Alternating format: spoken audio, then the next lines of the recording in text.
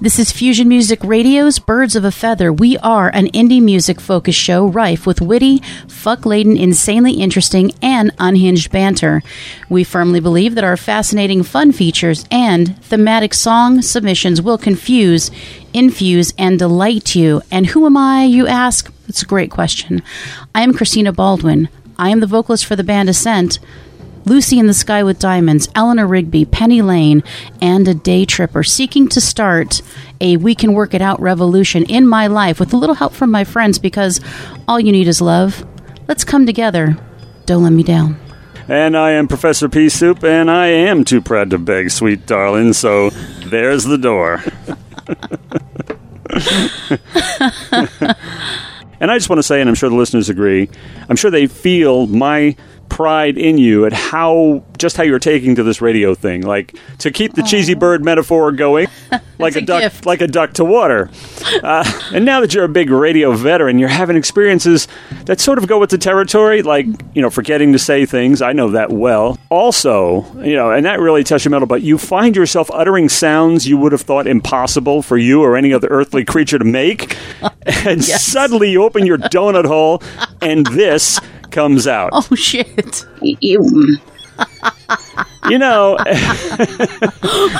What the fuck is that? How you deal with it is a real test of your mettle. I mean, life gives you lemons, and according to the old saw, you make lemonade. Well, when life gives you alarming verbal spasms, you make a dance track. Oh, fuck no. Now we've said it. Yeah, it's it hurts. Now we've said it. Now we've said it. That could have gone to waste. It is waste. It goes with the territory. Now you're a real seasoned vet when you start doing stuff like that. How do you make that sound? I don't know how I make that perfectly sound. It just rolls right off the tongue. How did you make it? I have no idea. You're doing wonderfully. That might come up in the introduction to a song or two later on, but let's get on with the show, which is... I'm going to surprise you this week. You know that we're going to be talking about NPR's worst songs of all time, but I didn't tell you what those songs are.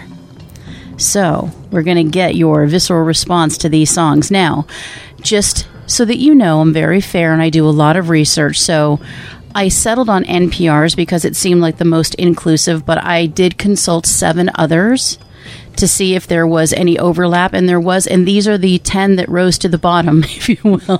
Whoa, a race to the bottom. They just fallen from grace if ever there was a grace that they could possibly have reached. And here we go. Are you ready? I'm ready. So these are in no specific order, though. I will tell you I have a specific order, but we'll talk about that in a minute. Wonderful Christmas Time, Paul McCartney. I would have guessed, hate everybody hates that song. Every black-hearted scoundrel hates that song. It's the worst. It's the absolute worst song. It sucks so bad. Every Christmas, I am haunted by that horrible tune. Every Christmas. How do you feel? That's dark. About that song...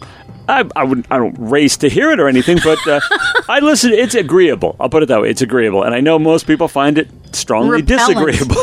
Yes, it's agreeable. I have no problem with it. All right. Well, this next one's gonna break your heart because it's "We Built This City." Oh, well, I'm not surprised. Given the state of the world, I'm not surprised. This is number 1 on 4 of the 7 lists as the worst song ever. It's amazing that it came up without my having to bring it up, but that doesn't mean I wasn't going to anyway somewhere along the line. So you can guarantee on any show you're going to hear the following things. Nouns, verbs, adjectives, we built this city, the 70s, and a certain machine, which I will try to refrain from mentioning for a few more minutes. Okay, so go on, yeah. All right. The next one is We Are the World, USA for Africa. black-hearted Prince. You know what they were saying about this song is they were saying that it took itself too seriously.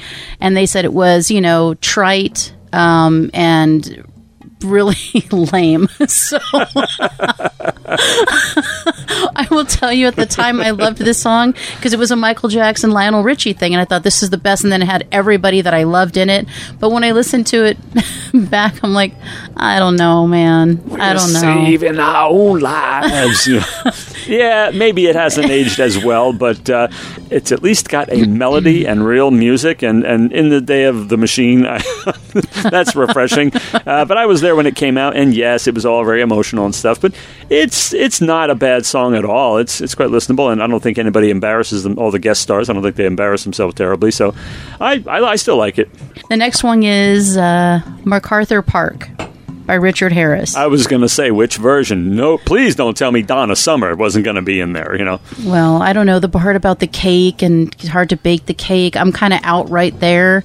I don't care whose version it is. But I did go back and listen to all these songs after they appeared on this list, with the exception of We Built This City, because I'd rather die. So I went ahead and listened to everything else. But no, not the Donna Summer version, the Richard Harris version. If you had ever left a cake out in the rain like the rest of us, you wouldn't feel that way. I would feel differently. It's a lack of empathy. I'm so sorry. I will do that. I will leave a cake out in the rain, and song makes me cry. Yeah. Oh my God. Richard Harris, gee, I think he might pop up later on in discussion. Oh. Believe it or not, very, very incidentally. I ask you very incidentally. But yes, I like that song. I don't know what's going on with people today. They haven't picked one. I'm wondering if any of the most hated songs are going to be among mine, but we will find out. I wonder too. Yeah. But I have a feeling yours are going to be like Drake and stuff. So I left those obvious because those are obvious. Out. Yeah. All right. Well, the next one kind of breaks my heart a little. Paradise by the Dashboard Light, Meatloaf. All right. I get that it's a long song. Okay. I get it. I get that it's endless. I get that people have been singing it forever. I had to hear it at karaoke. I don't know, something at least 200 times. I get that it's puerile. You forgot that too. I did forget that. It's by far my least, but go ahead. Yeah. Well, I mean, I'm okay with it. I want to hear it once every 10 years, and I'm good. I don't hate it, but I don't want to hear it. It's not in my, I'm not spinning it all the time.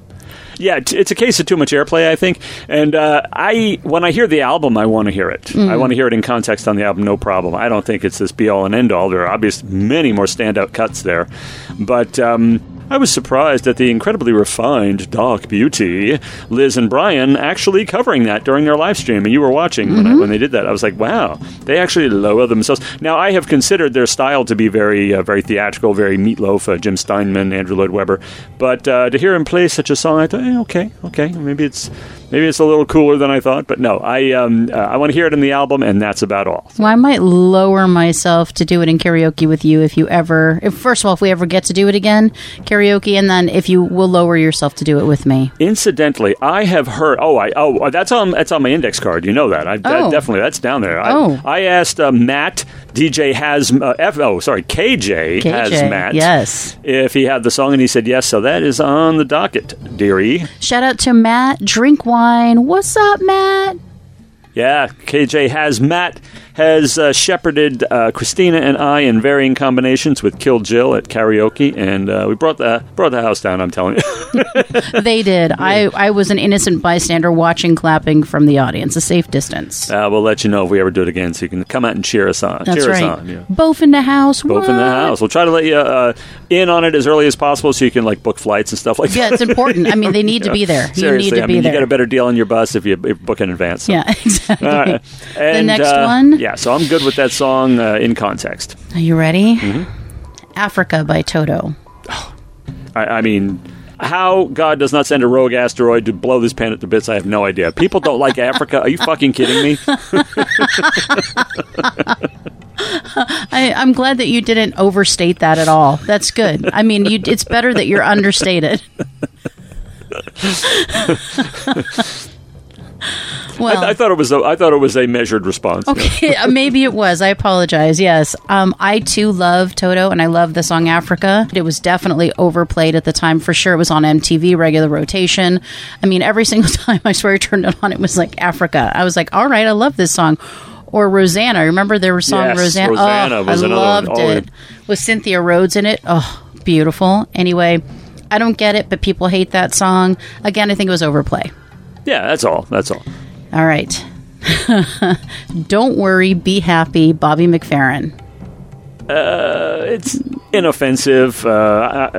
People don't like that. What do you think? Okay, at the time, I thought it was really cool because he was making all the sounds himself, and I thought it was a kind of a feel-good song. It's inoffensive. I get that it's stupid and it's not, it's not brilliant, but it was at the time pretty revolutionary that he was the instrument and that he was also, the person singing the song. So I don't know. I mean, I don't hate it. It's not my top 10. What? Sorry, I'll wait my turn. Yeah. What are you laughing about? I'll wait my turn, honestly. That's all. That's all I have to say is I'm okay with it. I don't love it, but I'm okay with it. You know what I was thinking? I was laughing. There's a word I was thinking that could apply to a song like that. An artist does not want to work on a song and write it and record it and release it, only to have someone call it benign. Hey, that's better than malignant. And there are some malignant ass songs I'll be talking about. Straight up. Yeah. Straight up. So the next one this is kind of sad, but I guess I get it. Ebony and Ivory. Well, okay. That's, I come closer to agreeing for the night. For the first time tonight, I'm close to agreeing. They meant well. Yeah, like the Partridge Family. Yes. Yeah, they obviously meant well. They meant well. I mean, I have a super tolerance for cheese, but this might exceed that. It's way up there. It's like a whole I get a wheel little of dizzy, cheese. I get a little dizzy. Indeed. The arteries just get really hard, You need to see somebody about that. That's a problem. Or just don't listen to that song. I think the peeps are maybe getting warm on this. Maybe they're getting it, yeah. Well, the next one is Afternoon Delight by Starland Vocal Band. I'm waiting for you. That was kind of... I'm waiting for you. Yeah. That was very similar to a response you had to somebody on the show a couple weeks ago. And the look on your face was like, I ain't got nothing for you on this one, girl. It's cute, I guess. It's a little trite, it's a little cheesy, but I don't know. I guess, I wasn't around at that time, so now listening to it later, it just seems really cheesy. Although it did appear in Good Will Hunting, and I thought it was well used there. So that's what I will say. I can see. I didn't see Good Will Hunting. Yes, I know. Yes, I know. I didn't see Good Will Hunting, but I can see how. I almost spat my Diet Coke on him. I had to refrain from drinking. No, I didn't. I really. I missed out on a lot. Oh, so far you're batting almost 1,000 with the movies. You better take that back. I don't know about Good Will Hunting. Yeah. You better take that back, because it's a good movie. 999. I'm not sure how baseball works, but I just know only 1,000 is the only one I know. But I have not heard it. But to me, it's kind of cringy for some reason. I could listen to a much dirtier song and not feel as icky as I feel about this one. I don't know what it is. It's just kind of cringy. It's just I think it's because they're trying to skirt the issue. Oh, that was funny. They're trying to kind of skirt the issue, and you feel kind of dirty because they're like, oh, it's nasty, so nasty you can't really talk about it. You have to call it an afternoon delight. I'd rather they just straddle the issue. Well, no, I don't want to grind this into the ground. I really don't. That's just bang. Let's just get out of it. In and out. Get all that that's just in and out. That's right. No call, no writing. Just get out of there. Thank you, man. It was just an afternoon. So I don't know what it is about it, but it's like Muskrat Love kind of thing. Well, very interesting that you should mention that, because the last song is "Love Will Keep Us Together." Oh my by goodness. Captain and Tennille. Was there another one before that? Well, no, that was it. That was it. Okay, go ahead. I love Captain and Tennille, and this is one of my, I think, all-time favorite songs, like feel-good, happy song. In fact, when I saw this on the list, I immediately turned it on. I turned on Spotify, and I played Captain and Tennille, and I sang the whole song twice just to spite the fuckers that put it on this list. Right, and I'm surprised Don't Go Breaking My Fucking Heart isn't on there, too. Oh, I love that song. Yeah. Basically, Captain and Tennille duets, not rom-com, but romantic duets. I like them as much as the next chick, just like rom-coms. So that's all. I love that one too. Yeah, I do love that too. one too. Now, okay, so we don't really hate any of these songs exactly. Oh, I hate We Built This City. Yeah, well, We Built This City. Yeah, we kind of just jumped right over that one in a single bound, But what about your list? Oh no, I want to start with your list. I've been talking too much. Well, I've only picked a few because I didn't know how long the list we were supposed to make, but I only picked a couple. In the annals of profoundly irksome songs, honorable mention certainly has to go to Santeria. You've heard me talk about this one before. Santeria by Sublime. I hate that song. Everywhere you go, you hear that damn song, and I can't stand it. Also on the list, honestly, this is even worse. This is like everything that's wrong with rock music can be summed up in, well, Pearl Jam's entire sound, but the song Jeremy. Oh my goodness gracious, how can they live with themselves putting a piece of shit like that out into the market? And unfortunately, I watched the video once, so I hate it even more. And just one of those pesky little mosquito gnat things flying around your head is Moves Like Jagger. Maroon 5 Moves Like Jagger. Horrendous. Just horrendous, beyond the capacity of mankind to endure. So, yeah, I only thought of 3. I could think of a million, but I'm dying to hear what yours are. Wow. Definitely Malignant. Yeah. I'm pretty sad about the Jeremy one because I think that's one of their best songs. But that's okay. These are the times where I, question your taste, but still absolutely, appreciate you, respect you, and Jeremy, wow. Think you're pretty magical. Well, I will say, I came up with a couple off the top of my head. Number 1 is We Built This Fucking City. I fucking hate that song. It is one of the worst songs I've ever heard in my entire life. It is more than cringeworthy. It's like, if I had a boombox, and I used to have one, I would destroy it so I didn't have to listen to that fucking song ever again. I will call, picket, I will protest. That song needs to die a slow, painful death. That harmless, delightful song. Harmless, delightful song. Okay, what's your next one? You know how I feel about that song. I do. I know that you're like, oh my God, I'm in love with that song. I don't get it. The other one is Warrant's Cherry Pie. It doesn't put a smile on your face 10 miles wide? No. I fucking hate that song. And it was on MTV and on the radio. Oh my God. I was just thinking of all the songs that were killing me at the time. And anything in the world, anything by White Lion. Anything by White Lion. Anything. I don't even care what it is. Sucked ass. I just can't even do it. So those were 3 things. Now, White Lion, there was one about the children. I don't even remember what it was. I kept trying to remember what it was, and it's one of the worst songs ever, the worst videos ever. But those are the 3 that rose to the top for me, and I was very pleasantly surprised to see that many, many thousands of people agreed with me on We Built This City. So that, I'm not alone in it. You're looking at me like I'm crazy.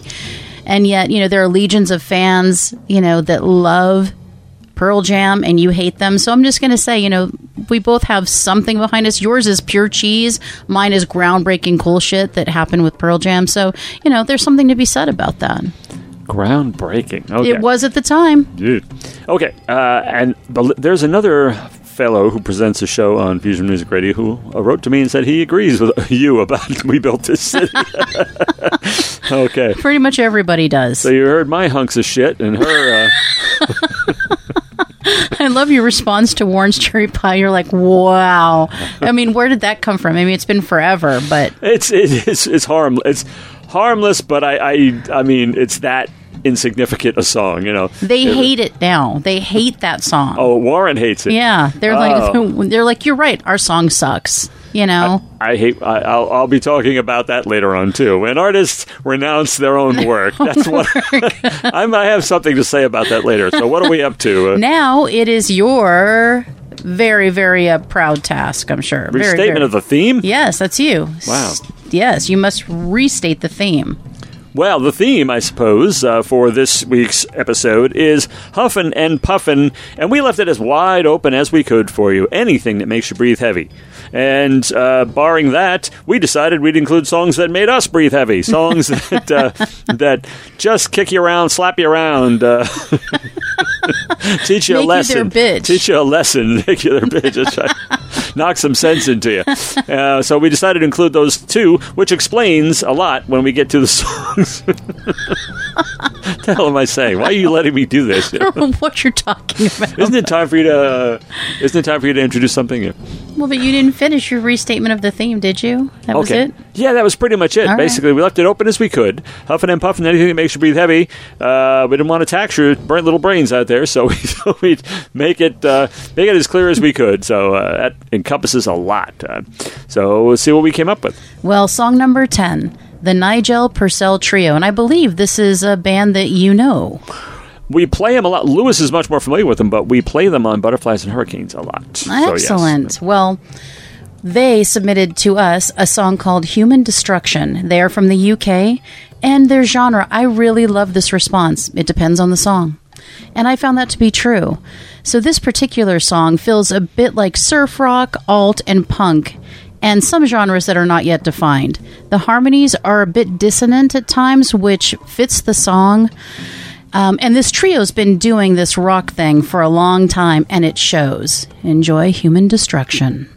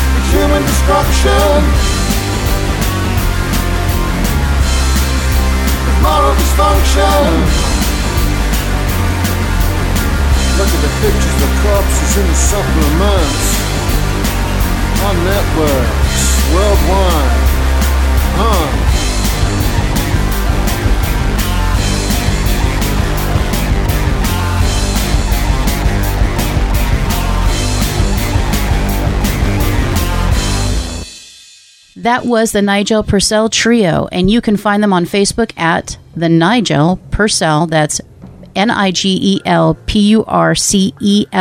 Trio. All right, and that brings us to feature number 1, Wouldn't It Be Tweet? For this new feature, we create our own supergroups and explain why it would be Tweet. Out there in the world, amongst people who are not bored shitless by sports as we are, they play fantasy football and stuff like that. Well, this is the rock and roll equivalent. We're going to assemble our own supergroups from any band we want, any period, and we're going to throw in living or dead, doesn't Living or matter. dead. Purely hypothetical. We will talk about our would-be supergroups. All right, and the powers that be, that means Christina, has decided that this time I will do the Wouldn't It Be Tweet mystical, magical, purely hypothetical fantasy band, and next time she will do it. Okay, well, I definitely thought of one. Let's start with the bottom. Let's lay down the foundation. Drums, Meg White, duh. I mean, if you want a really solid beat, solid bedrock to build your rock sound on, old Meg is your go-to gal. Okay, we're going to put Meg aside for the moment, and Please. on drums, I'm going to appoint a lesser-known virtuoso, Neil Smith, from Alice Cooper. I've decided that I wouldn't use two members of the same band in this. Otherwise, I would pair Mr. Neil Smith with the incredible Dennis Dunaway on bass from that group, but Neil Smith, this man can play anything. He can play jazz. He's cutting-edge, theatrical, progressive rock they were doing at the time, way beyond anybody else. And yeah, they look like a bunch of long-hair hippie freaks, but these were ace musicians, sonic innovators as far as their music, creating lots of sonic intrigue. I bet. All right, on the bass, who gets to play with Neil Smith since Dennis Dunaway is out of the running? Why not Sir Paul McCartney? Wouldn't that be nice? From Liverpool, you know. Because you get some hella vocals on that one, too. So that's my rhythm section, Neil Smith and Paul McCartney. What do we got next? Well, since we're talking about musicians who can do absolutely anything, on the guitar, we have to get the GOAT himself. Mr. Jimmy Page is going to be the guitar in this band. Wow. Now, an additional player, we don't get any vocals from him, but we do from our X Factor secret sauce, Edgar Winter, who not only brings superb vocals, who's smooth, ballady vocals, growling grit like his brother Johnny, he plays the synthesizer, he plays the saxophone, he plays percussion. If you ever see him do Frankenstein live, he wails on all of them. He's a superb musician, singer, songwriter, and he would round out the band nicely. But I think there's one more thing we need. Oh. It would be a female vocal. I mean, we got these two great singers in there. We need a female vocal also, and who better than Ann Wilson? And as a bonus with Ann, you don't see her doing it a lot, but she's one hell of a flute player. So we get flute and the best female vocals ever in rock in one group. And these are musicians that can do anything, play anything. They all write, and it would be fascinating to see if they ever got snowed in someplace, what they would come up with together. So that's my group. I just don't know what to call them. Any ideas? Yes, Winter Wilson's Page. Winter Wilson's Page.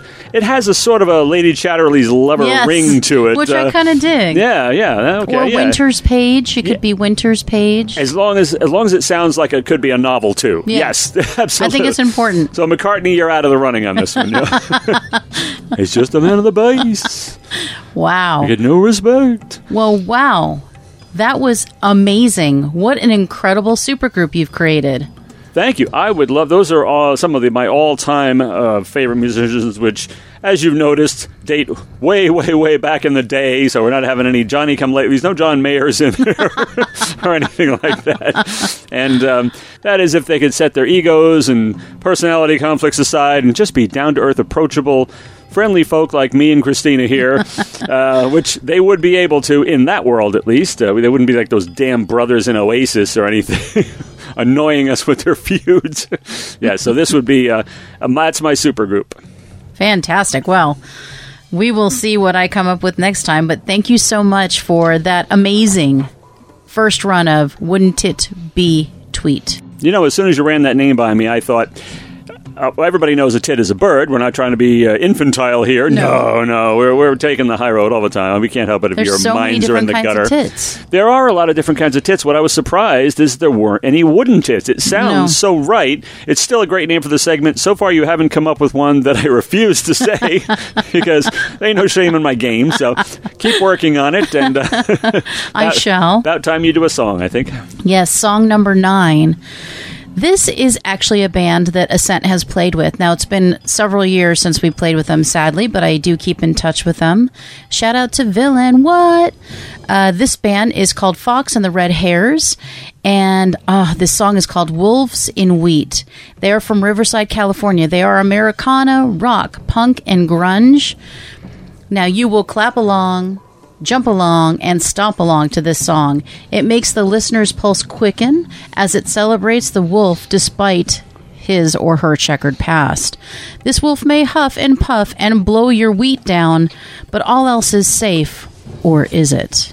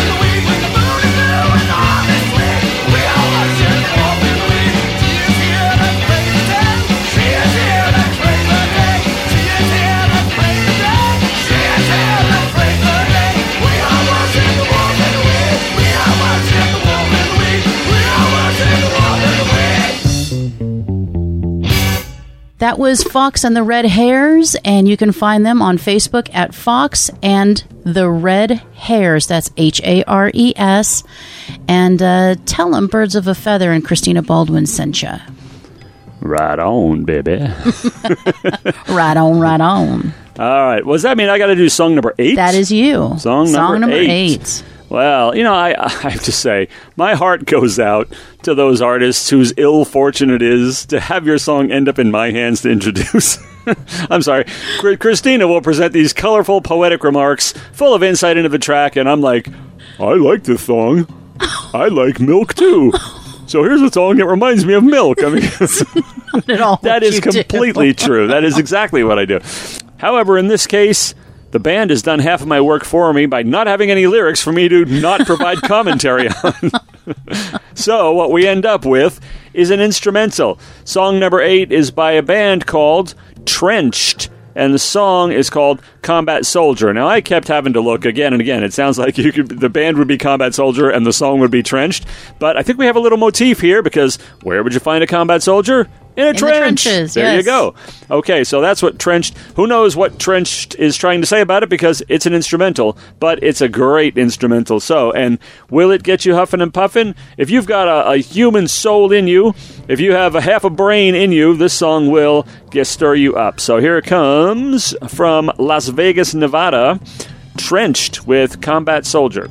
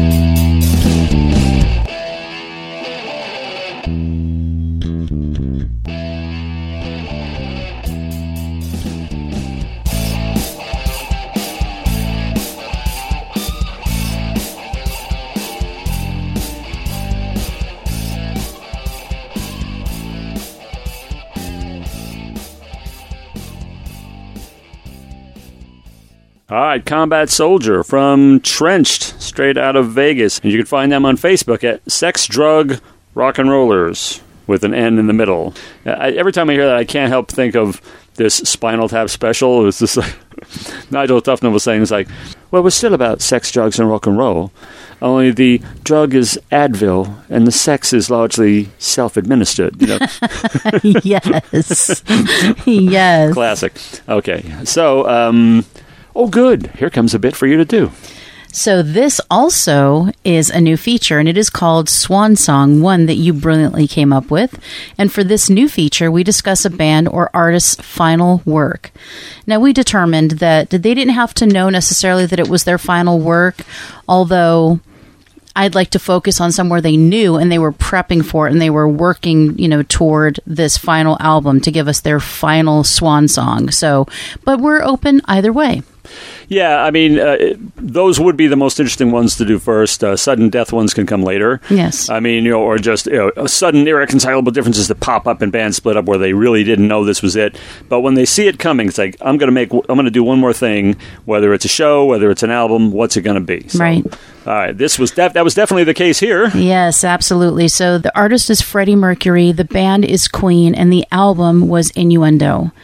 So this was the 14th album in Queen's discography, and it was recorded from March 1989 to November 1990 and released February 4th, 1991. Freddie Mercury contracted HIV in October 1986, and it was full-blown AIDS in April 1987. And we lost him just a few years later on November 24th, 1991, at the very young age of 45. So sadly, this was his last album, and he was aware that it was his last album, as was the band. We just were not aware till just before Freddie passed away. So let's talk about the album singles. So the first song of note, Innuendo, released January 14th, 1991. This track features a flamenco interlude played by the venerable Steve Howe of Yes. So that's definitely a notable track, and obviously the title track as well. Then I'm Going Slightly Mad. These videos, too, by the way, are just, phenomenal. So this is a very strange one, but I really enjoy it. This song was released March 4th, 1991. Freddie wanted to write a song about madness and stayed up all night, devising outlandish lyrics with his friend, actor Peter Straker. So that resulted in a very, very interesting black and white video.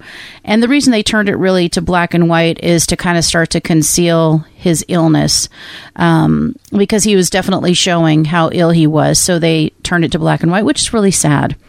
So then Headlong, released May 13th, 1991. It was originally written by Brian May for his solo album, which is so interesting.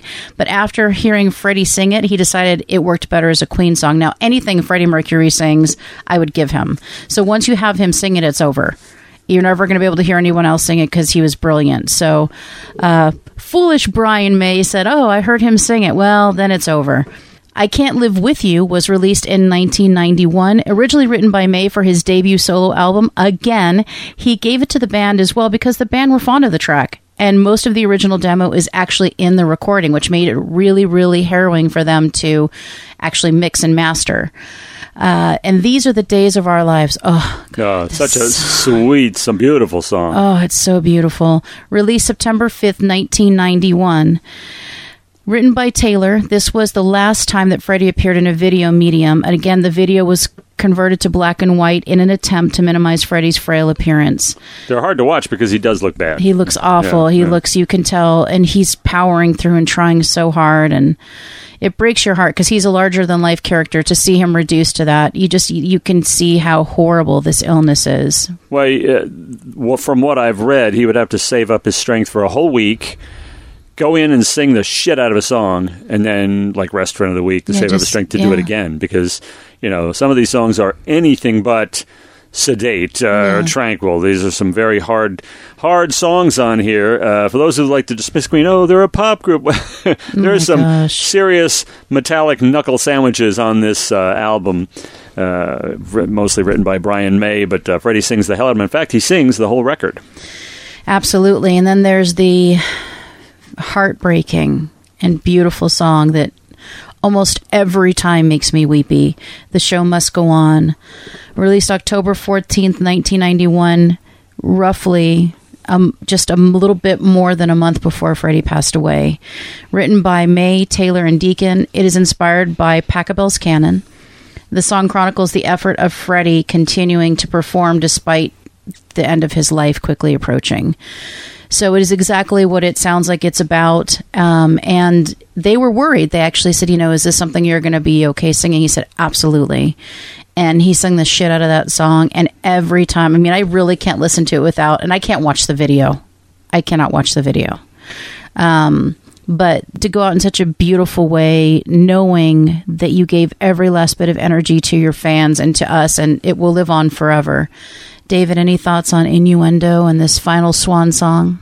Well, it's a poignant ending with The Show Must Go On, but the album, all in all, is as Queen intended from the beginning, to make albums that are enjoyable. And after the first couple, they even leaned towards fun and gratification. They used to say, our music is about instant gratification. And it is. It's just fun to listen to. It's enjoyable. Even a sobering and heartrending, bittersweet song like The Show Must Go On shares album space with songs about cats, okay? Delilah, a song about cats peeing on his Chippendale suite, and complete with meows. Now, this is the sign of an artist who either takes himself too seriously or doesn't take himself as seriously at all, and giving the campy nature and the flamboyance of Freddie Mercury, I would say was the latter. As much of he allegedly, by his own admission, could be a diva and could be mercurial, which is why he adopted that name.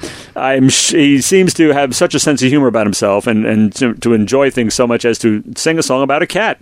And the album is just full of great tracks, and it was the second, actually, that they recorded after his diagnosis. Now, the movie takes liberties. If you've seen the movie Bohemian Rhapsody, makes for great theater, but when they played Live Aid, he hadn't been diagnosed yet. No, that's not true. I mean, it looks great. Oh, here I am powering through with this diagnosis and bloody nose. Didn't happen. However, to his huge credit, they did 2 albums knowing this. The Innuendo and the absolutely fantastic The Miracle that preceded it. This is one of their better ones. I mean, this covers so much musical territory. There's everything on there.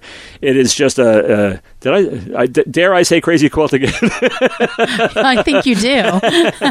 No, it's just one of those records.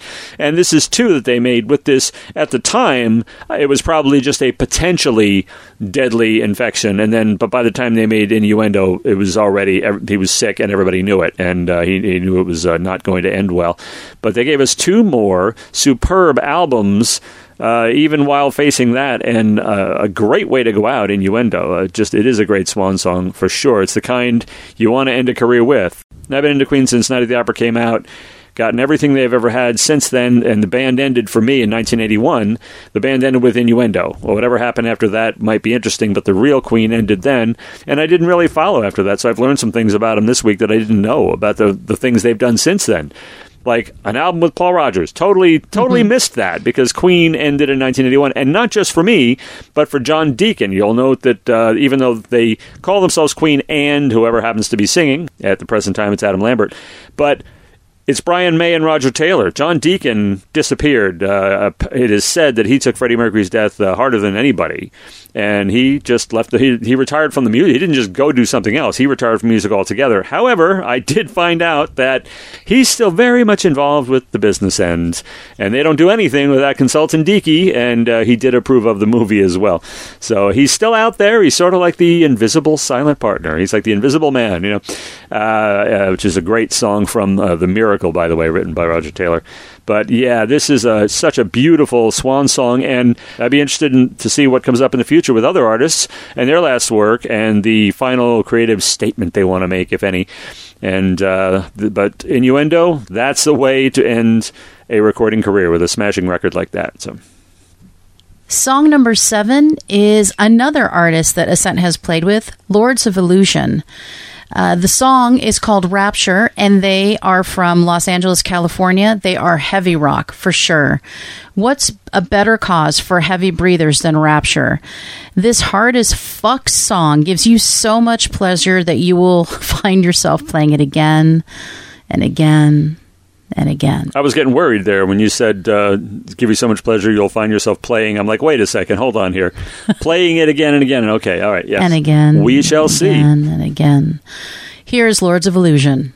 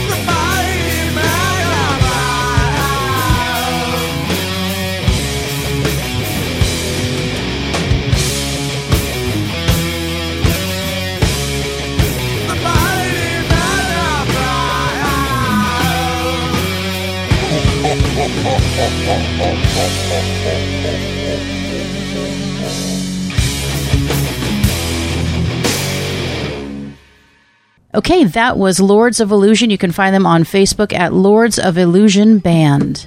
All right, song number 6.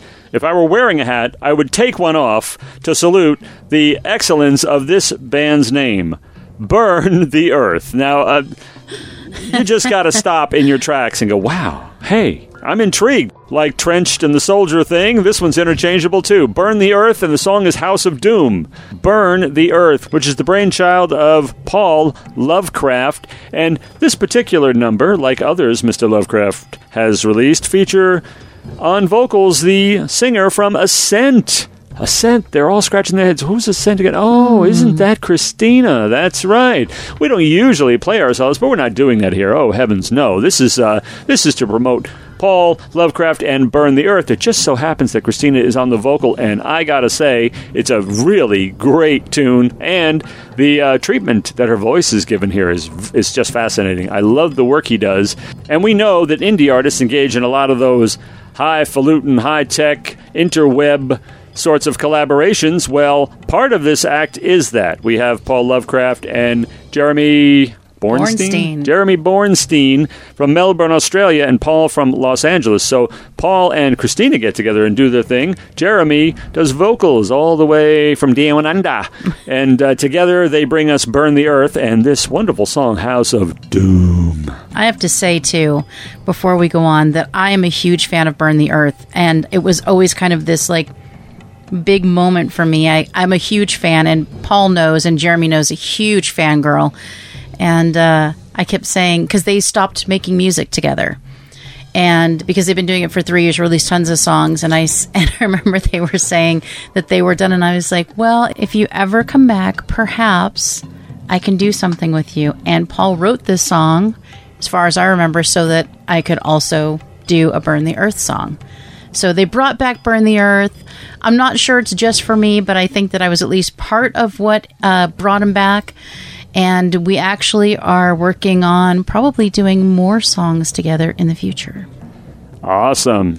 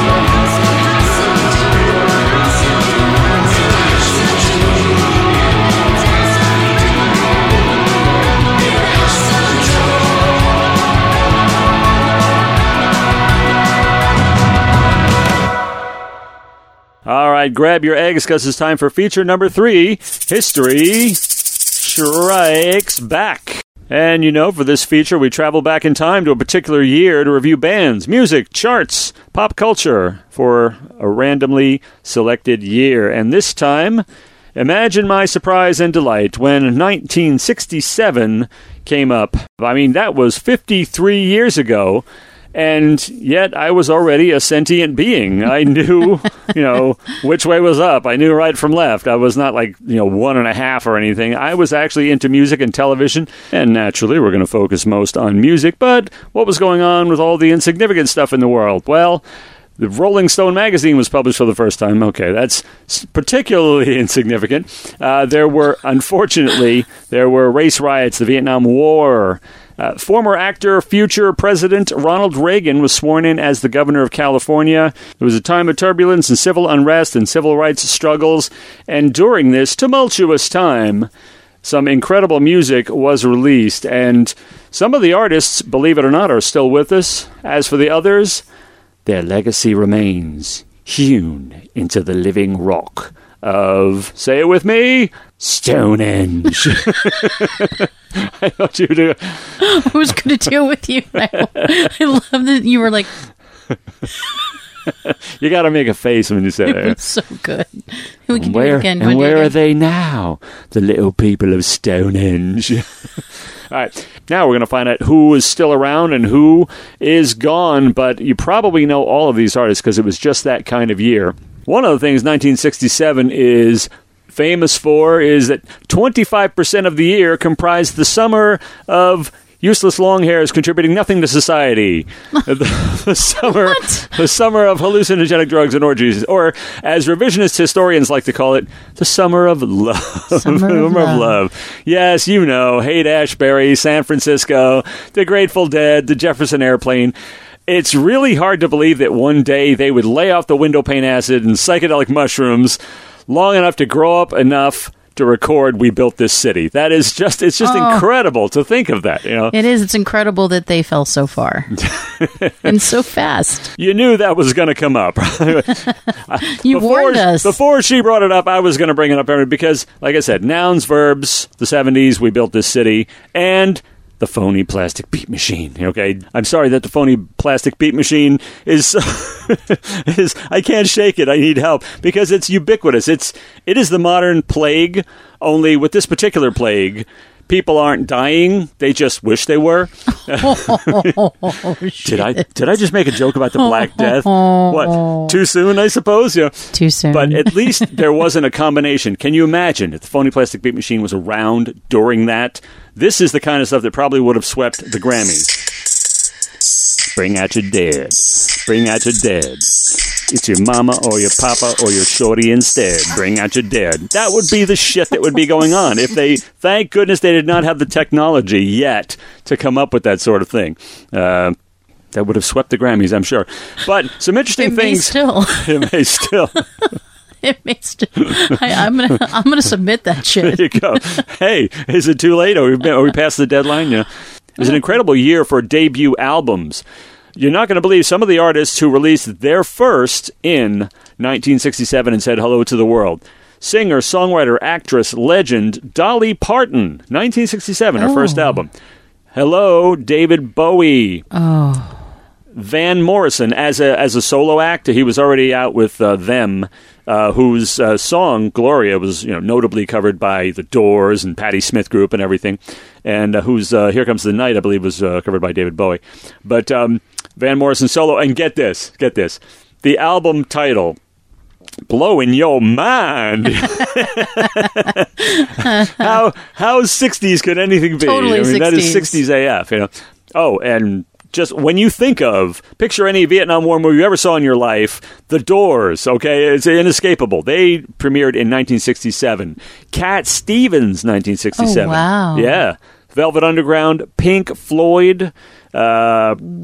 Yeah, it was an amazing year. Here's an interesting little tidbit I came across. Chuck Berry released an album live at the Fillmore. Now, of course, he didn't come out that year. He had been out forever already by 1967. And the band that backed him up on that album was little ensemble called the Steve Miller Blues Band, and I'm like, wait wow. a minute, nah, couldn't be that. Yep, it was Steve Miller himself, the Steve Miller Band, backing up Chuck Berry in 1967 on his Live at the Fillmore album. Hard to believe he would one day become possessed by Satan enough to write "Take the Money and Run," but we've already talked. Oh my God. We beat that into the ground. Yes, we did.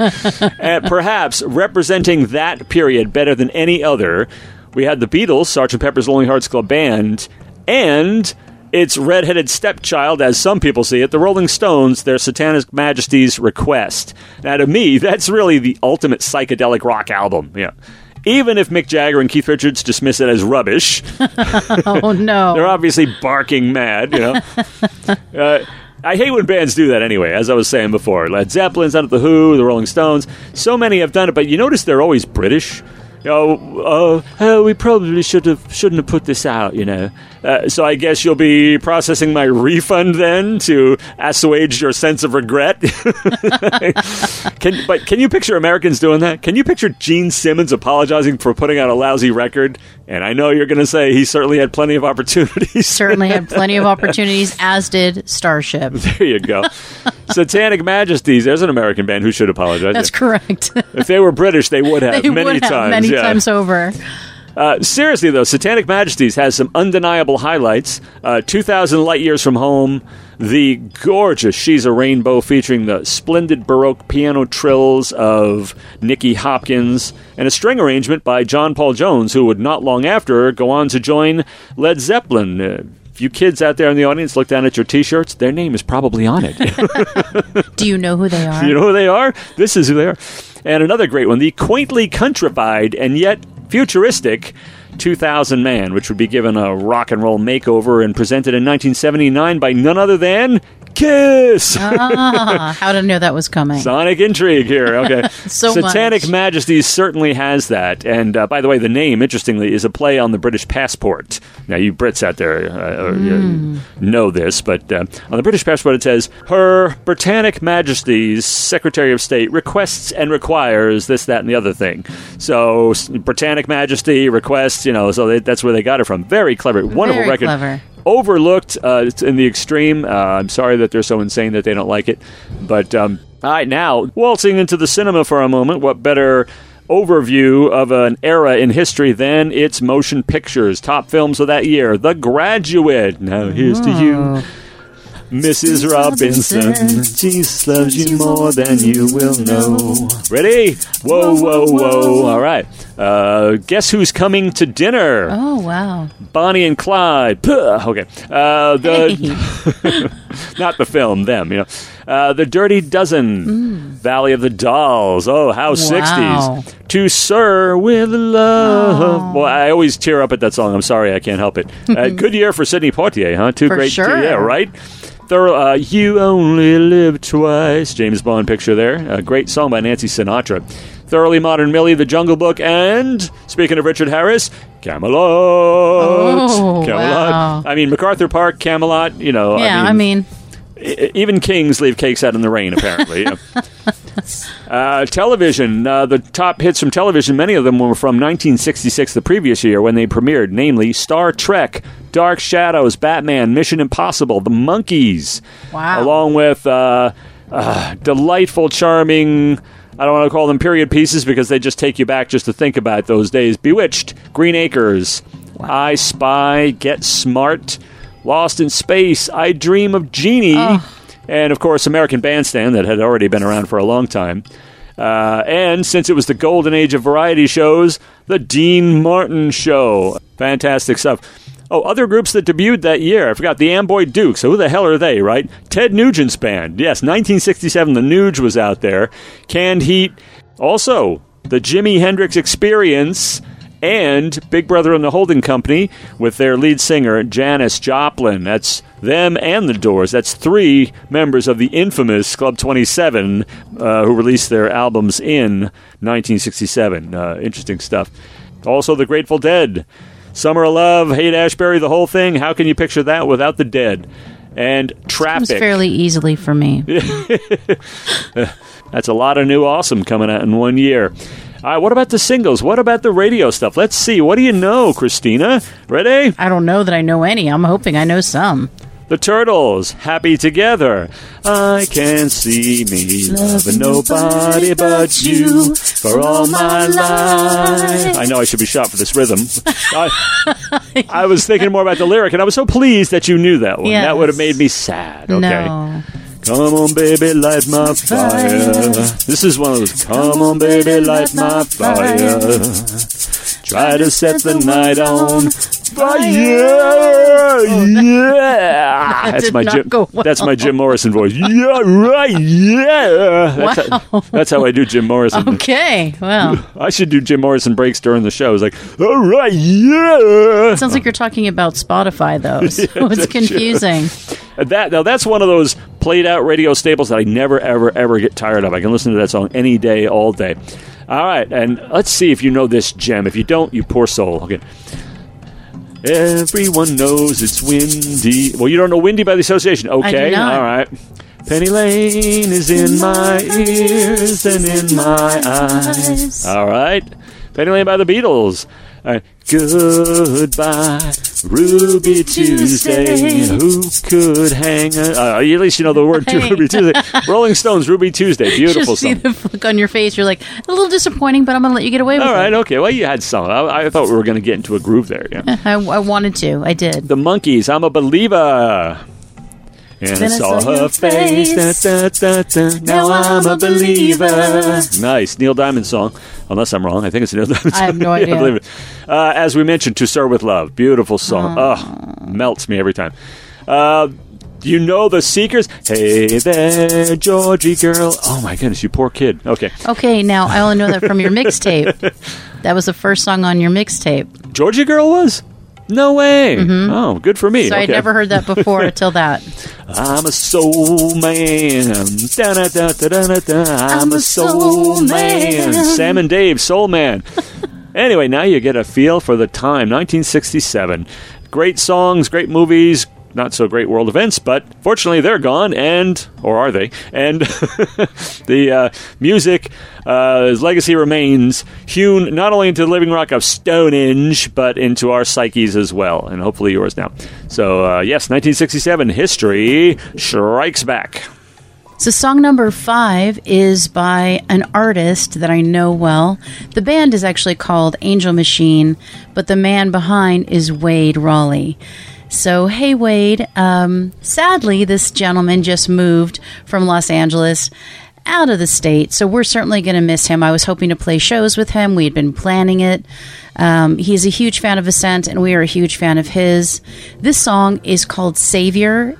His genre is ethereal, synth, and dance. Wade's voice moves me like Dave Gahan's. It's commanding, it's soothing, and it's emotive. This song is about finding a savior.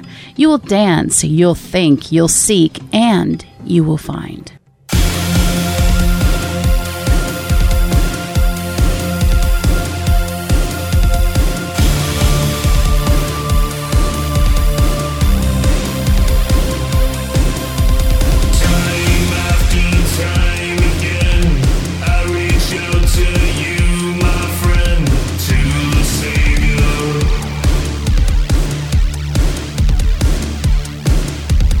Every season, life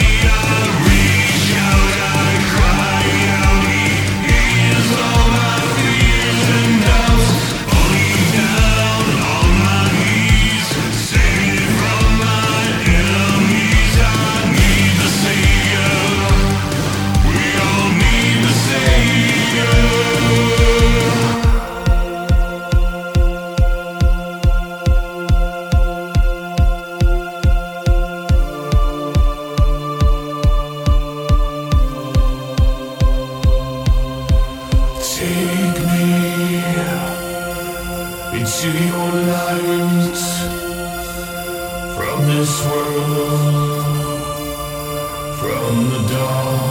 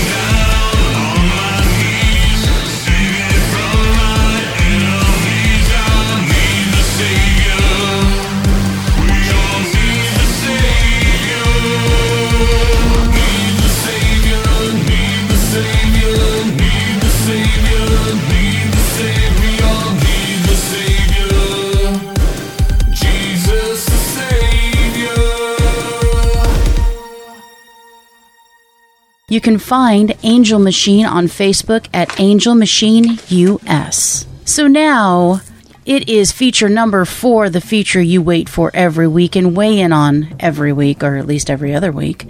Hell yes or oh hell no, this is the results. And for this feature, we consider bands and determine if we are advocates, hell yes, or detractors, oh hell no. We also ask for your opinions on the band or artist and share the results. And this week is none other than Marilyn Manson. And the results are in hell yes, 92%, hell no, 3%, and neutral 5%. What I was hearing is people liked Marilyn Manson, the young version, where he was kind of reckless. He actually did some self-harm and stuff, which I'm really not into.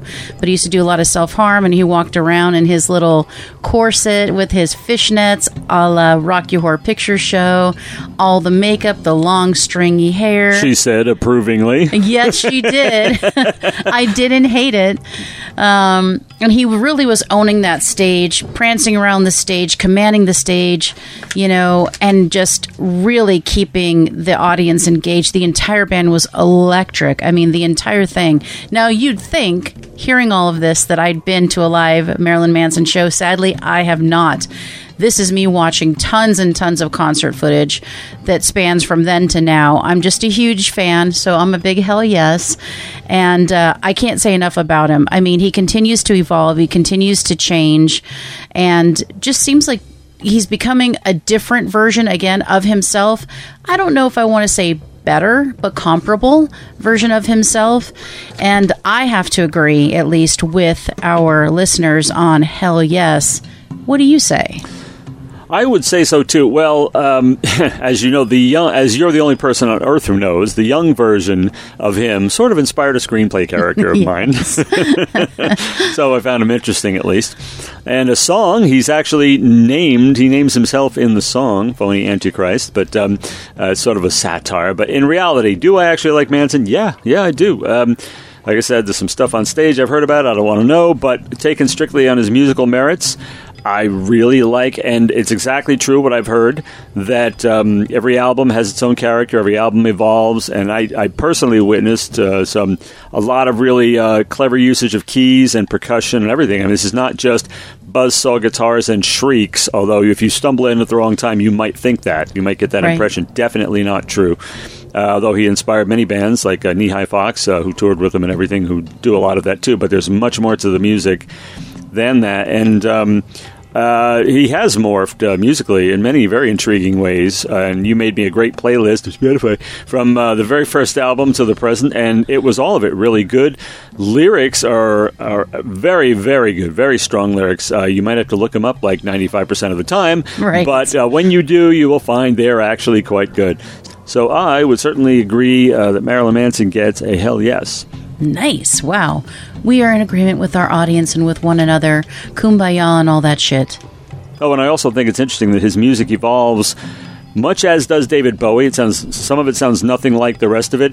And his image has also evolved from the more flamboyant, the more androgynous, as did Bowie, to being more of a clothes horse and everything. And he even is now calling himself the Pale Emperor, which sounds quite a bit like the Thin White Duke. Interesting. Yes, the Thin White Duke, the Pale Emperor. But Coincidence? I think not. I think not. However, he stands on his own. He's not does. trying to copy anybody. No. So, I would say hell yes, too. All right, that brings us to song number 4. The band, an old favorite of ours, the Space Sharks. Heard them a bunch of times over on Butterflies. From their first album, their self-titled debut album, from their second sensational follow-up, Love Bomb, and they have a brand new EP out called Space Songs, but we're going to play you the first song from the first album. This is their Hello to the World, Hello We're Here. Straight-ahead guitar rock with a decidedly retro psychedelic sensibility, which makes it irresistible. Get ready, because nothing gets you huffing and puffing like Running for Cover, and that's the name of the song, Run for Cover.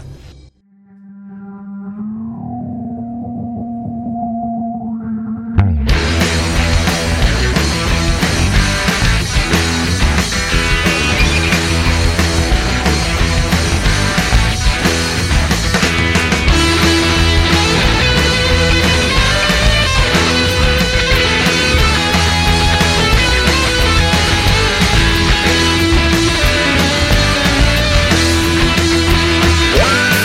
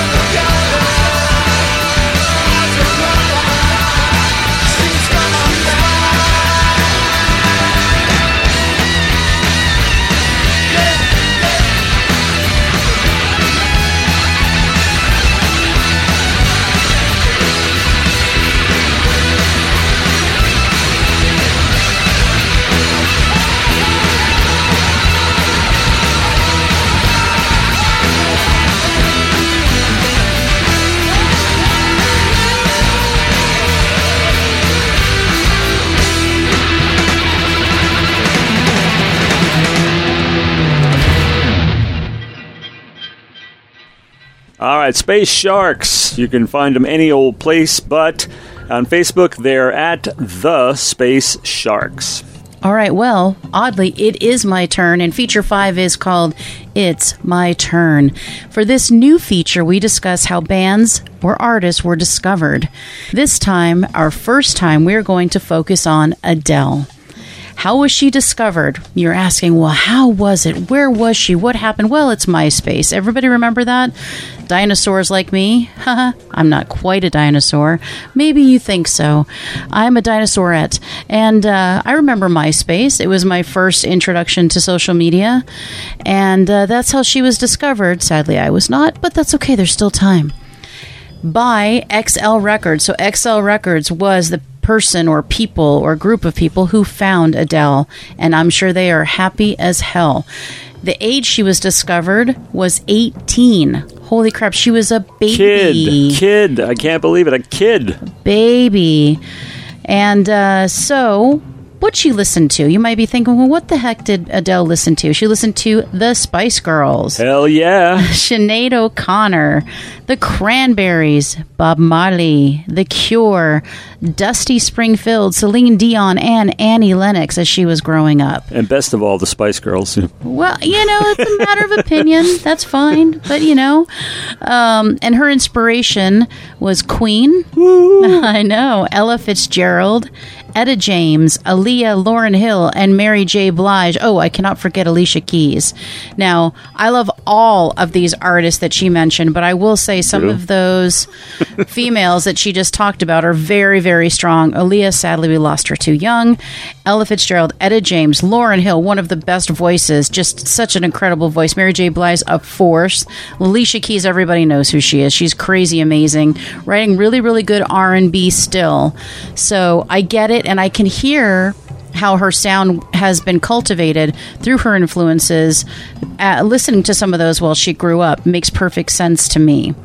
So let's get to her discography, because I don't like to belabor the point. She released her debut album, 19, which debuted at number 1 in the UK and included the songs Hometown Glory, Chasing Pavements, which is still a huge hit. Everybody loves that song. And then, of course, Make You Feel My Love. Tearjerkers. She is known for these beautiful, heartbreaking, poignant songs. And her first one out of the gate, 19, was no exception. And obviously, if you know her, you know that her album titles are in line with the age that she is. So obviously, that's when she debuted her album. She was 19. So there's no question when Adele's 60 will come out. Yeah. Right. It's going to be 60. Yeah, right around 60. And in 2008, Adele signed to Columbia, and 19 really gained momentum. I mean, obviously, XL Records is no slouch, but when it comes to really, really, kind of getting her out there, Columbia Records, of course, was going to take her to the next level.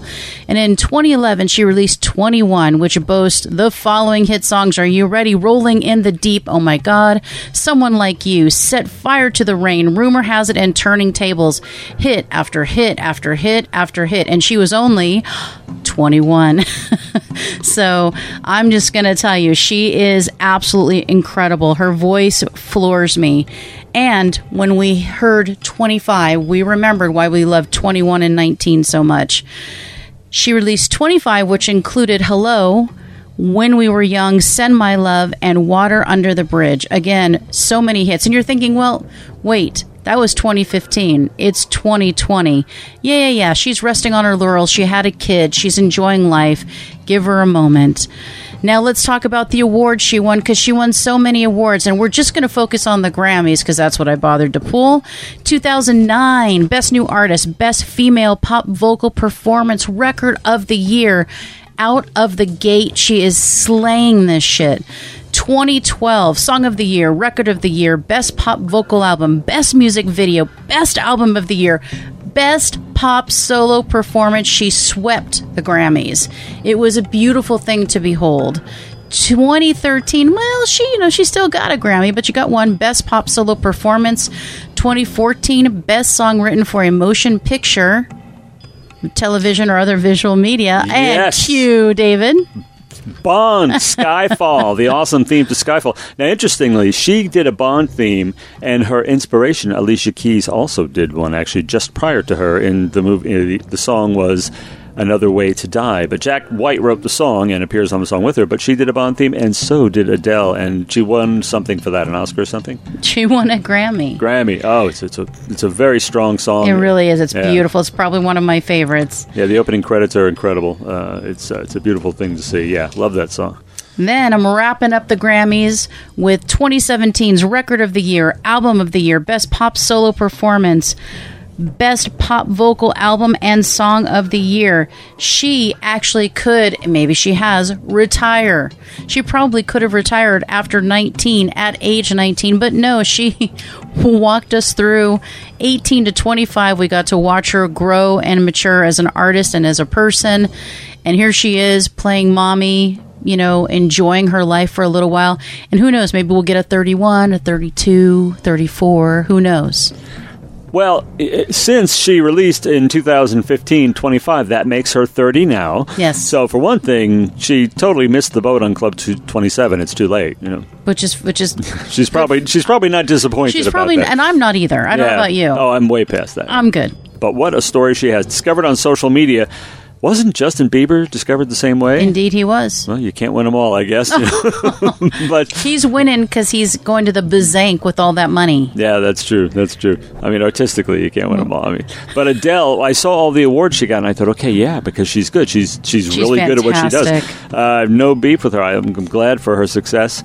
And it's an interesting way to be discovered. It could not have happened 50 years ago or something. But one thing's for sure about the entertainment business is anything is possible. Anything. I mean, anything.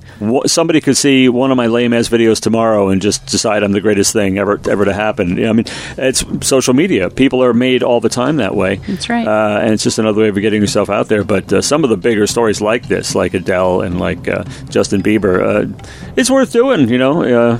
And what was it? Toni Braxton was discovered at a gas pump singing. And I'm telling you right now, I'm not even going to lie to you.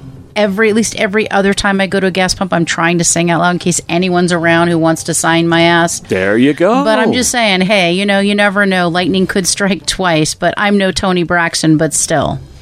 If I could sing, I would do the same thing. You never know. They're out there. They're out there hunting for us. We'll have an offline chat about that whole you can't sing thing. Anyway. What's next? Not true. Not true. It's all you. Why is it always me? Okay. It's not always you. I just spoke forever. Oh, okay. Oh, Kittenhead it is, right. All right, on to song number 3 from the glorious Kittenhead. Now, that is not the name of the band. It's just Kittenhead, but every time I refer to them, that just comes out because they're personally significant to me and to Christina because I was going to see them at the world-famous Doll Hut in Anaheim, which is so old school. It has a cigarette machine. When was the last time you saw that? When was the last time you saw that? When was the last time you saw that? It's got a cigarette machine. Held together by band stickers. It's the most awesome place on earth. So I went to see Kittenhead there. And caught the last couple of minutes of this band called Ascent, and the rest is history. So it's but they're just glorious. Their music is fantastic. They're glorious. And here's a song of theirs that, boy, you can tell they're just huffing and puffing with anger. Mm-hmm. And this is called NYB, Not Your Bitch. I'm not your peace, I'm not your war, I'm not your paradise. Not your soul, I'm not your rest, I'm not your breath of life. Can you wake me from this dream as soon as you decide that you can't break me, you can't take me down with your advice?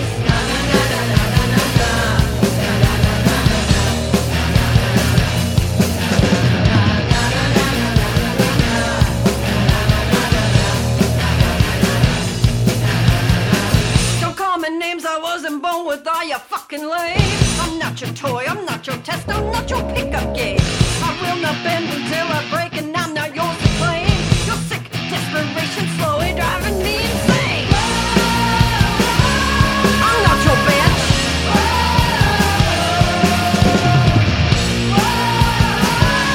Just take the hint. Crying narcissist, mama's boy, still not weak. From your bad breath, no intellect, and your small penal feet. Your eyes are shifting, I say no, pussy grab today.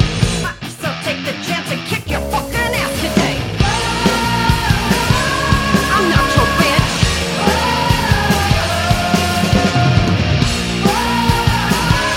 Just take the hint.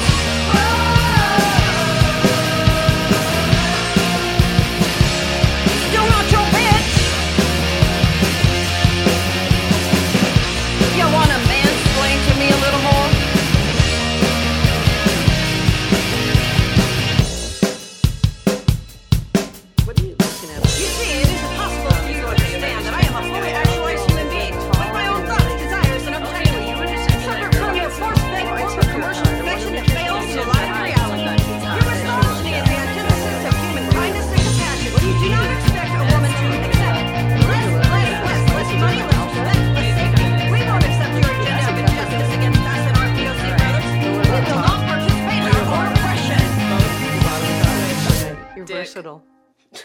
I'm not your bitch. Just take a hint.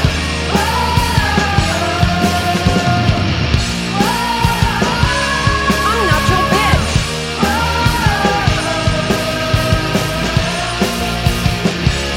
Just take a hint.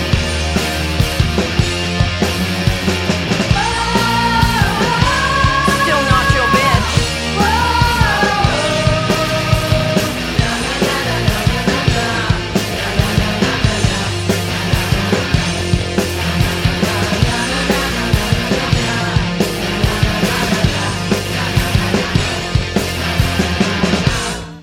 Now you know why I call him the Glorious Kittenhead. You can find him at kittenheadla.com and on Facebook. This is a band that has since played with a couple of times, and we have been the mutual admiration society of each other. Obviously, you know, when you are a lead vocalist, you bond with your other female lead vocalist, and she is such a badass. Kiwi's such a badass. And she just works her ass off on that stage, I'm telling you right now. And they actually have a new single out called Tin Man 2020. I urge you to go take a listen to that. It didn't fit our theme, but it will fit your ears because it's perfect. It's a great, great song. Anyway, check out Kittenhead. We love them. Shout out to Kittenhead. What up, Kiwi? What up, ladies? What up? Speaking of Kiwi, you can hear an interview with Kiwi of Kittenhead in the Butterflies and Hurricanes archives. Thank you for reminding me. Nice segue. Well played. Oh, this segment appears to have my name, and there must be some mistake. No mistake, sir. Can you double check, please? Yes, just a second. Okay. Hang on. There's no way I'm doing this segment. Yes, it is you. Sorry, I had to consult my paper guide. Okay. It is Feature you 6. for the pecking order. All right, that brings us to feature 6. I'm going to totally wing it. Okay. Yes, he said that.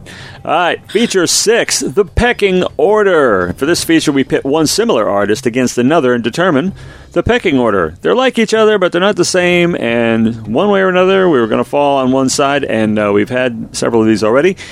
And tonight it's Supertramp versus Electric Light Orchestra. And I will say this, they're both progressive, but still very adept at crafting radio-friendly pop rock gems. And you know what? They know how to make a hit, and there ain't nothing wrong with a hit. I love a good hit. And it's said that even Mr. Nonconformist himself, Jim Morrison, was delighted to have Touch Me Out There and be a hit. He just loved this. Yeah, he loved this poppy song, and it's one of my favorites. And, all right, yes, I did sing it at karaoke. That's true. You sure did. It was awesome. Thank you. I'm not going to argue with you here on the air. Do not argue with me. It's going to waste time. Is it even worth it? It's not worth it. It isn't. Yeah. You know who's going to win? This gal. Yeah. Yeah, but speaking of winning, it's a tough call between these two because they're both so good. There are pros to each. For Supertramp, it's having two lead vocalists, Rick Davies and Roger Hodgson, with these totally distinct voices. Now, early on in ELO, you got a little Roy Wood and everything, but basically it's Jeff Lynne all the time. Oh, yeah. And he's great, but it always sounds like Jeff Lynne. So you got to give Supertramp a little bit of edge for that, to just have more than one vocalist. But ELO is I just love ELO. ELO, I think, broadened horizons everybody has worked with orchestral instruments in the studio, but they're part of the band here, and that's kind of new. That really was, and they dabble in outright classical and do the arias and covers and everything. Each of them has irresistible songs, but I'm going to give a slight edge to ELO, perhaps biased because I'm familiar with them. I have lots of their stuff, and none really of Supertramp, although I did have Crime of the Century. That album, Crime of the Century, by the way, has a great song that you probably know called Dreamer. Mm-hmm. Yeah, Dreamer.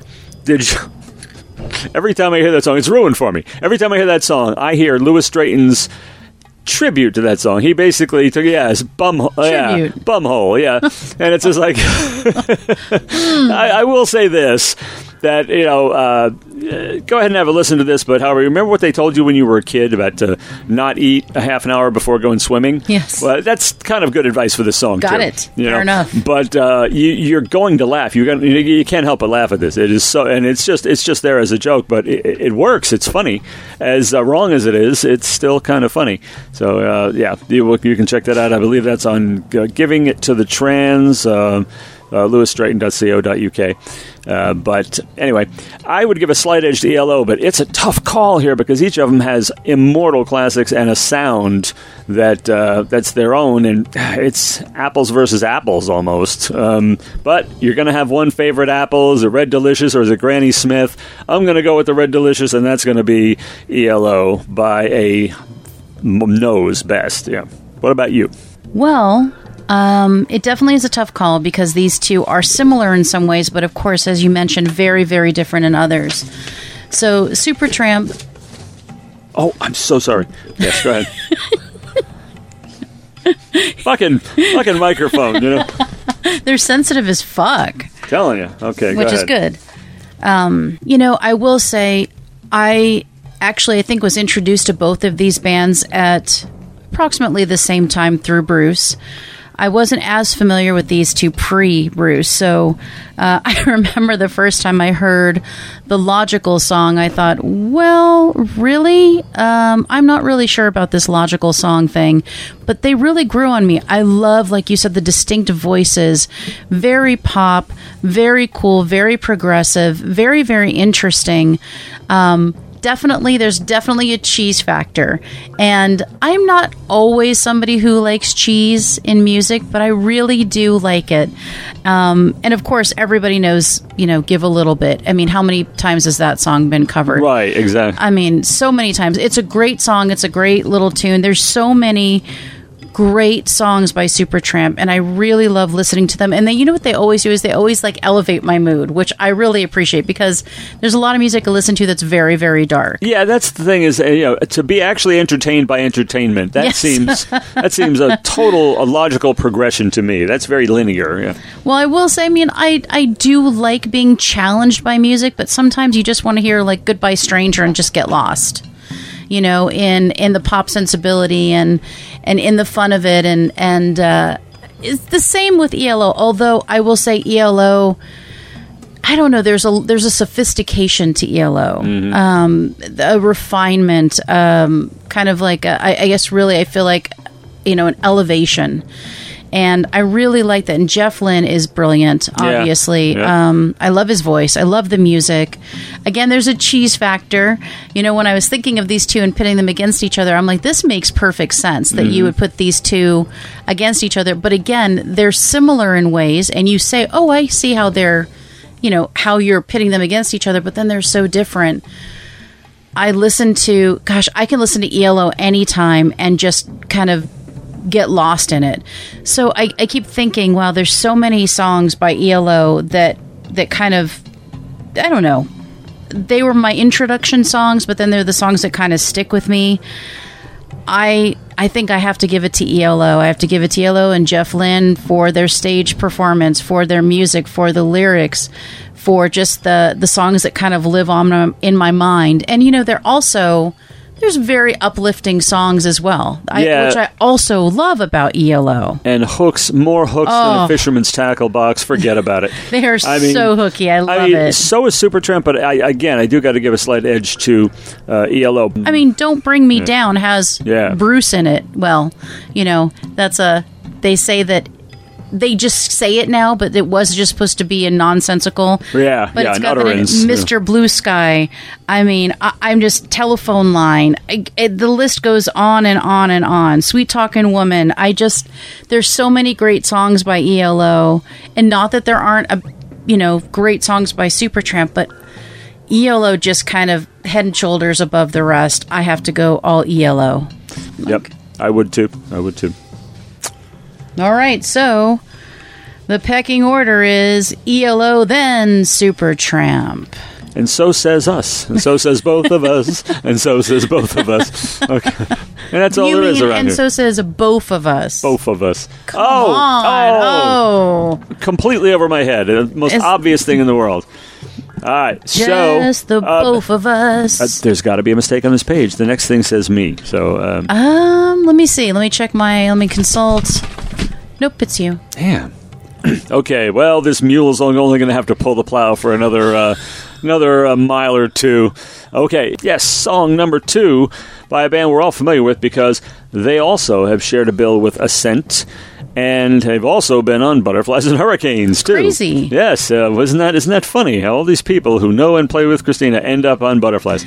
And we've also played them on Birds of a Feather, way back when we first started. Oh, my goodness. That's right. But way, way back. I mean, it just strains my mind to think that far back. What, like 26 weeks ago we started this this episode show? 13. I mean, I yeah. know. What's up with that? I can't keep track anymore. Lucky 13. 13. That's right. From Fullerton, California, the Tragic Radicals. And as I said, you can hear them on Butterflies and Hurricanes. And this is the most amazing band because it's two pieces. It's guitar and drums, and they make a full sound. A sound that affects your nervous system in the best possible way. I mean, this is a band that just gets your blood pumping and your body twitching, and I've never had the privilege of seeing them live. Oh, I missed out that one time. Twice. Yes, twice I've missed out on seeing the Tragic Radicals. Terrible. And now, of course, heaven only knows when. But you can actually catch them every Thursday at 6 p.m. They do 3-song Thursdays. That's true too. Yes, but not at the world famous Doll Hut or No. any of these lovely Southern California dive bars. I'm telling you, oh, I miss the life. But they're a surf rock, prog, just a sneaker wearing badasses, and I don't know what to say. The music hits you hard, really hard, and you're floored by two people. They're so tight. It's so good. They're so good. Their ideas are so high, and wait. Darn it, if we hadn't gotten a threatening letter about using the word sophistication, but honestly. But this is sophisticated. I mean, it's simple. Well, I mean, simple in that there's only two of them. And overdubs, I don't recall hearing any, but they sound the same live.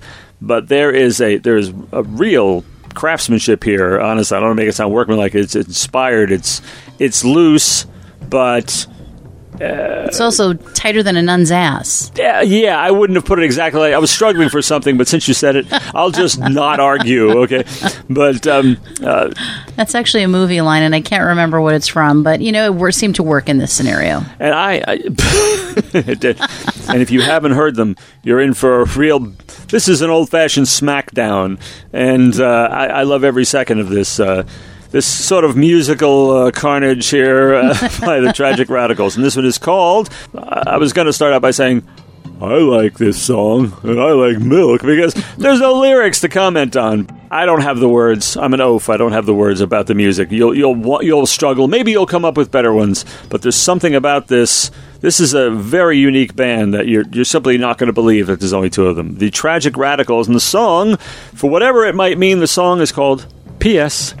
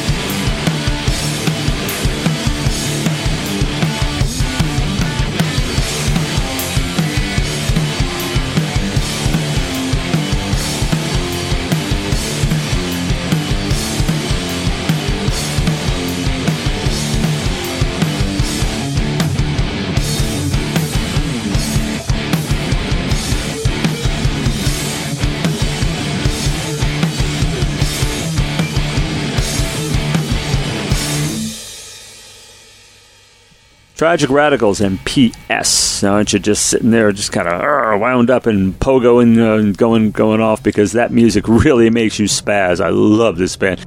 I see the surfy aspect of it, but much more developed to an incredible degree. And you can find them at thetragicradicals.com and on Facebook as well. And you catch them doing a live stream. Tell us a little more about that. Yeah, every Thursday at 6 p.m. they do 3-song Thursdays, and you can actually request songs, and they will play them. So go ahead and check that out. And just wanted to say hi to AJ and Tyler. You guys are incredible. We are huge fans. Any chance that we get, we being Ascent, we promote this band. They're great, great people, beautiful people, and just very, very gifted and very talented. And we hope to share a stage with them again sometime likely in 2021, but please give the Tragic Radicals a listen. You will not regret it. And check out the live streams and send in requests. Just honestly, don't be a smartass and send in Baby Shark or anything like that. Although I bet you they'd really do something with it. They actually have a new song called Baby Smile. So No. I'm not lying. I bet you they could do a kick-ass version of Baby I'm Shark. sure they could. Okay, now, you know what? I'm really getting tired of talking here, so... Oh, well, why don't I go ahead and talk for a minute? Yeah, why don't you do that? So, song number 1, the coveted spot, the moment you've all been waiting for, the moment I've been waiting for, the most coveted spot in our countdown, and it goes to The Dark, and the song is Dirty Girl. They are from Los Angeles, California. Their genre is funeral rock. And even though The Dark stands on its own 2 feet incredibly, beautifully, I must share that the lead singer of The Dark is also one half of Corlex, who have been on our countdown a couple of times, different countdowns. But I will say this particular band is kick-ass as well, in a different way. So during this song, he talks about his super nasty, dirty girl, and he wants to taste everything that she gives. And if you listen closely, you can hear her desperately trying to catch her breath. And by the end of this, you're going to admit, so are you.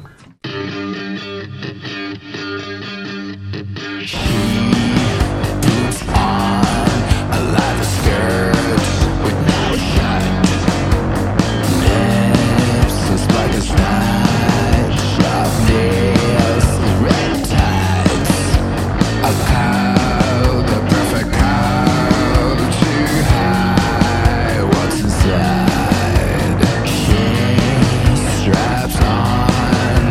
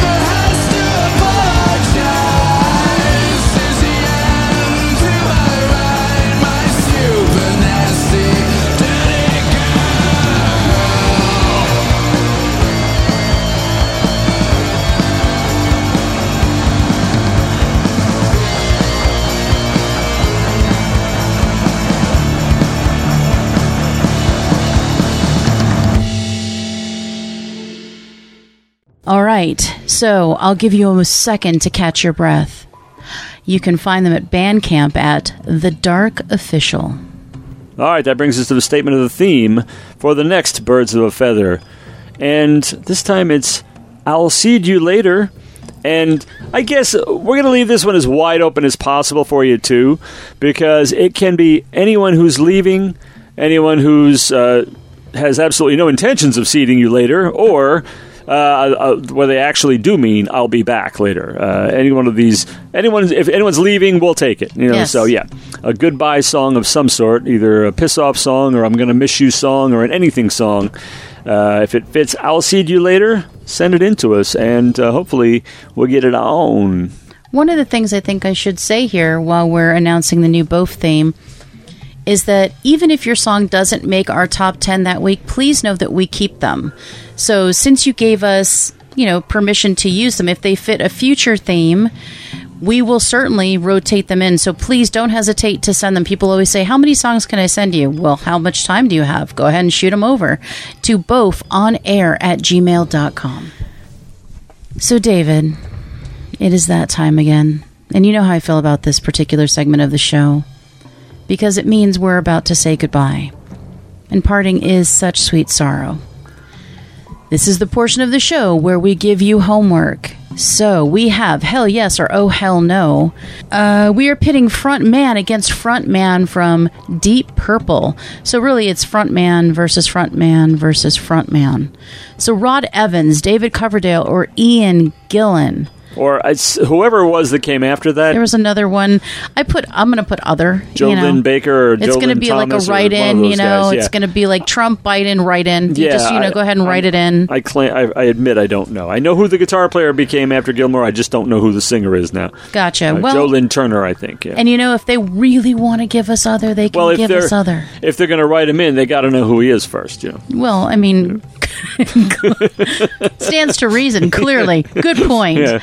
Point well made. So you will tell us what you think, and then we will weigh in as well. And Deep Purple, they're amazing. So I have mixed feelings on this one already, just announcing it. So I can't wait to see what they think and then what your opinion is. But you must hold it in right now. We cannot know. So we will look forward to hearing what you think, and then we will share the results with you in 2 weeks. Right, David?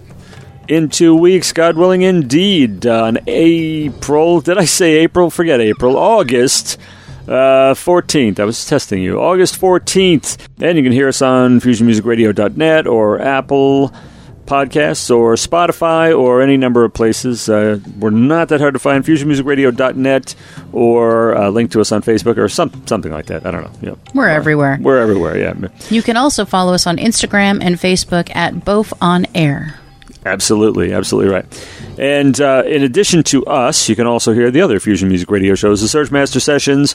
Now, we've recently introduced Ian Moss's show, Flowing Backwards, and the Tilly Riddle Show, the Hill Rant Radio Show, and any of the crap I produced.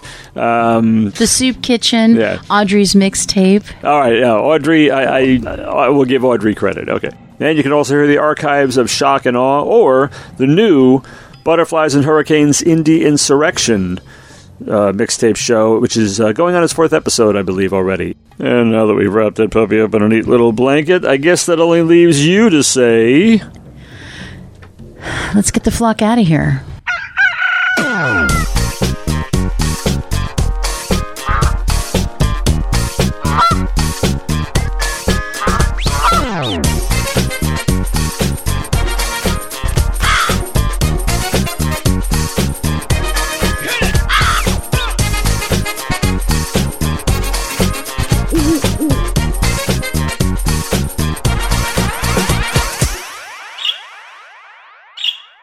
This has been Birds of a Feather on Fusion Music Radio.